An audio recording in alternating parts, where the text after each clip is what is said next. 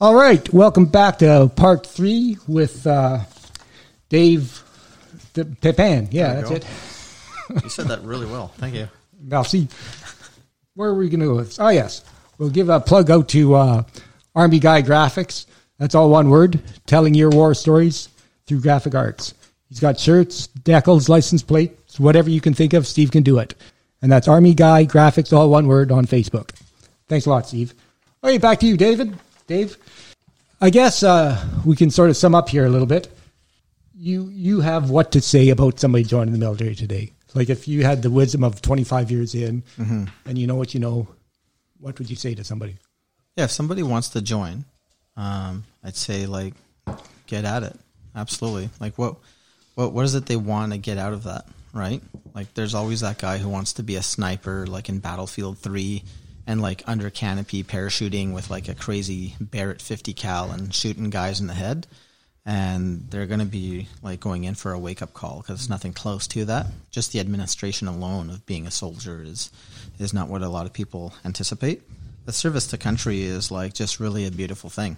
Like if you're going to get excited about doing something like that, then yeah, get in there.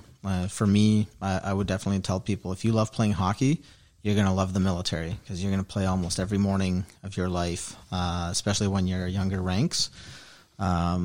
Like those were amazing memories. Like played more hockey in the military than I did like when I was a kid certain years. Well, it's you can no longer build a career on playing hockey. No. I mean, like when I first got in the 90s, it was starting to die off then. But if you were a good hockey player, you ended up in Germany playing hockey. Yeah, I definitely been taken out of the field once to play hockey. So I got a good night's sleep. Then I played. Like right after my game, I was able to shower and then get back in the field and shut the fuck up. Yeah. Bob Nanskville, my neighbor over here. Yeah, he that's what he did. He was a good hockey player, and although he's lost his svelte, slim form now, he had the heart of a hockey player, and that's what he did. He ended up in Germany playing hockey. Awesome, and getting a wife. Okay, win-win. Well, it's all good. It's an amazing ride, depending on what you choose to do. So if Buddy wants to come in and be military police, right, and you want to be a clerk, I mean, there's incredible job satisfaction there. But the amount of opportunities, regardless of your trade, to have these incredible stories, like I'm going to argue that a lot of your civilian friends, you're going to leave them in the dust, and they're going to some degree, become uninteresting just because... It's like they decided to sit there and do that. So is it an adventure? I think it is. And if you're proactive about what kind of adventure that you want, like you don't have to be special operations forces. Like I wanted that. Yeah. But if like we all know medics and signalers, guys we've done that Pathfinders, 100%. All sorts of courses. Right. But even if like you're a clerk and you get to go on 9 Megan or you get on a ship and then you get to do a bunch of port visits and stuff like that. Those are all fucking beautiful things. Like get on it and go make a story. Like for me, it's had a fear being young of being put into the ground and being like, here lies Dave Pepin. Did nothing. Crickets. Yeah. So like now I got like a really cool story as far as I'm concerned. Yeah. And my goal now after the military is when I'm 45, I need to have more than just war stories, right? So I've already got some where it's like I was skiing with my kids and then like I sped up to my daughter and grabbed her by the back because she was about to go like airborne into some trees, do some skiing. And then sharing those memories with someone special and the kids. So that's what I want to do. And then I'm trying to diversify with an MBA, what to do professionally. I think I'll always kind of be stuck with drones and JTAC type stuff a little bit, just because there's money in that. But it's definitely diversify, and me not wanting to be like a one-hit wonder. Yeah. So I know off air we kind of talked about it really quick, but if I did 25, 30 years, I would not want to see mentally what kind of state I'd be in. I saw my father after 38 years of service, and he never went to do some kind of conflict. Yeah. Like he hunted Russian submarines. He was on board of a boat that would have done that sometimes. So he was institutionalized. Institutionalized, and for 2 years, like he had to get used to he was a chief petty officer first class, like top of the food chain. Yep. And then he had nobody, Yep. right? And even today, sometimes it's like, Dave, do this. It's like, no, I'm a 42-year-old man, and I'm not going to do that, right? So, See, I never had any of those issues getting out. When I got out, I promised myself when I got in that the minute I couldn't lead from the front, I'd pull the pin. Okay. And I ended up, with what I thought was some injuries and stuff that was slowing me down. That's okay. I'm still fucking pushing forward. And then at one point, I just couldn't keep up. And I said, well, fuck, time to pull the pin. Unfortunately, I should have maybe hung on a little while until I was actually diagnosed while within the military. I hear you. But I just couldn't see myself getting people to do what I was unable to do. Tell them to do this. It didn't sit with me well. But I would say fucking join, because the stories you get. You and I, who really never did any deployments together or anything like that, we still can relate to some of the stories. We can tell the stories, and you'll clue into what it was and maybe build on it. 100%. Whereas when I was a civvy, talk about when the last time I got really fucking loaded was. Well, as an Army guy, you do that too. Oh yeah. But you're getting loaded in really exotic countries. Yep. Oh yeah. Yeah. There's a lot of those stories too. You're cut off now. Yeah, don't inhale and swallow at the same time. Want me to pat your back? You're okay? Don't touch me, Dave. All right, no problem. Show me on the doll where the bad man touched you. Boundaries are important. So I guess in summation,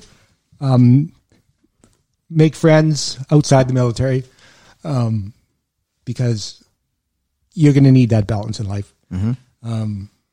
Hopefully they show some of the same interests you are. They'll never understand needing to go out and kill somebody. But that's just a circuit in their short circuit in their wiring, I guess.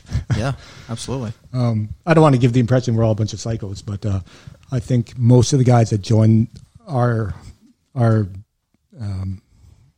units and regiments or go into the combat arms field want to be tested. Once they're tested, they often regret being tested, but they're proud of how they stood up. But the constant deployments, the constant stress can lead to mental illness or injury and PTSD. So, if you're showing symptoms of this, go out and get help. Get outside your comfort zone. Talk to people who you normally wouldn't talk to because you only talk to Army guys. It'll make transition out of the military that much easier. If you're showing signs of depression or mental injuries of any kind, everybody knows about PTSD now. Other people are saying you're angry or you should go see somebody. You should probably listen, especially if it's your wife. Wives save lives over and over again. Because men are generally hesitant to go to a doctor. But when the wife says you should go to the doctor, you should go to the doctor. So listen to your wives, folks. Last word over to you, Dave. Yeah, so I don't know, last word for this interview, but I'm halfway through a career and my life really. So from there, seeing where I'm at right now is in the past 2.5 years to 3 years, I really dig the emotional intelligence train that I've been riding, just because I'm getting much more out of the more mundane things in life. Regret not having studied while I was in the forces because we had so much downtime when you're away. And we had money given to us to do it. Yeah, 100%. Yeah. So cool that I'm halfway through an MBA. I plan on finishing that and then using an MBA to diversify who I am as an individual. Yep. And then there's a lot of opportunities out there for veterans. And so they need to diversify and just get out there and be able to network. For me, it's just I got to work on the anxiety before I sit down for 8-10 hour days. But that comes with the emotional intelligence piece of recognizing it, like you said, and then you have I'm doing through what do you call it there, exposure therapy, taking it head on. Yeah. So uncomfortable, sleep like crazy. But necessary. Where I am from a few years ago, just incredible rage. Now I just do that at the gym. I go find that rage so I can lift weights, but that's it. So your daughter spilling milk doesn't set you off anymore? No, like now it's beautiful because like I can articulate, certain things and understand that it's going to happen too, right? Understanding what you cannot control. Like for me, that was like a huge one, like kind of when I understood that. So all that to say, like if you're in service and then you're going to get out, like just start doing some education. Yeah. Because twofold, one, you'll have an education, and the second one is it just keeps the brain going, right? So diversify what you're reading, give yourself projects, mathematics, stuff like that, or simple arithmetic just to get it going. Yep.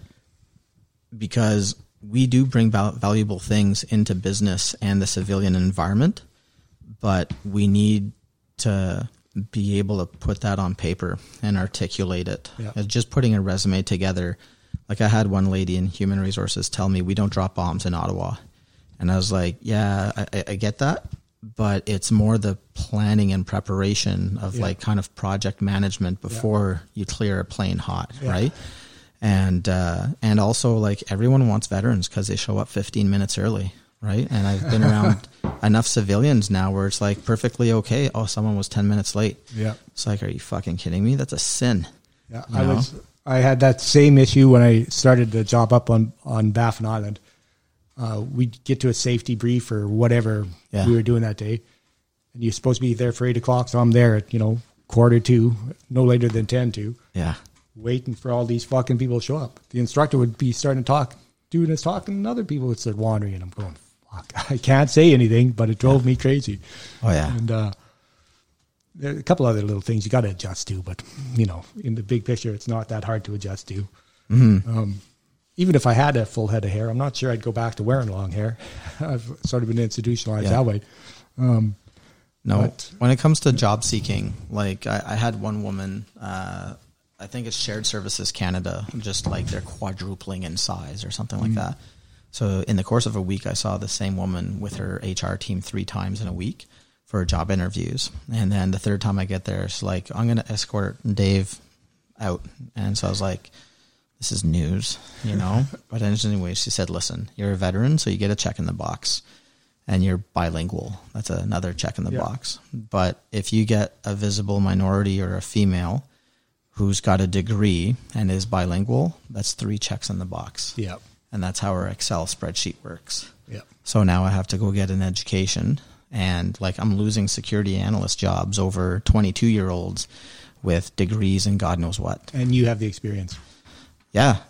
Even at the one location, there was a position to be essentially like a section commander, like sergeant, just like I was, run 12 guys. They got guns, got to teach them how to use guns. Yeah. One of the people they hired was a female. Had never used guns before, but don't worry, she's going to go get her instructor's course, her private arms license and an instructor's course, and then be able to do that. When like for me, like I've, tens of thousands of rounds went through the barrels of my guns, if not more. So from there, it's just kind of disheartening to see that. Yep. And then people say like, well, we need diversity. It's like, I would argue that you need someone that can knows teach, what they're doing. Yeah. With the gun. Diversity is important because I understand the dynamics of different brains around the table and stuff like that. But there's certain positions where it's just like you need a lot of accountability when you're using a firearm. I mean, I know for me, it's, like even there's a recruiting center that even said you're a Caucasian male in your 40s. We're never going to hire you. Yep. It's like, all right, check. Right. So they're not looking for the best person out there. They've got their quotas to fill. Or fill rather. So from that point, it's just like weaponize yourself, go get that education. But at the same time, it's going to be a good experience. The other people that'll be in the class, because again, that's a diverse environment, and then they're going to think different ways. You're going to learn a ton. So like for me in the last year, learning how to write certain ways, I just have to be able to expand more on what it is that I'm writing. Because a lot of the things we did in the military is just like, an executive summary, so to speak. Yeah. Whereas some people, like for me, I'm okay with a gun. And these people with a pen is remarkable what they can do. And they say pen is mightier than the sword. It totally is, 100%. Yep. That's a fact. It's what gets things done. Yeah. So like in closing, for me, it's education, relationships, and emotional intelligence.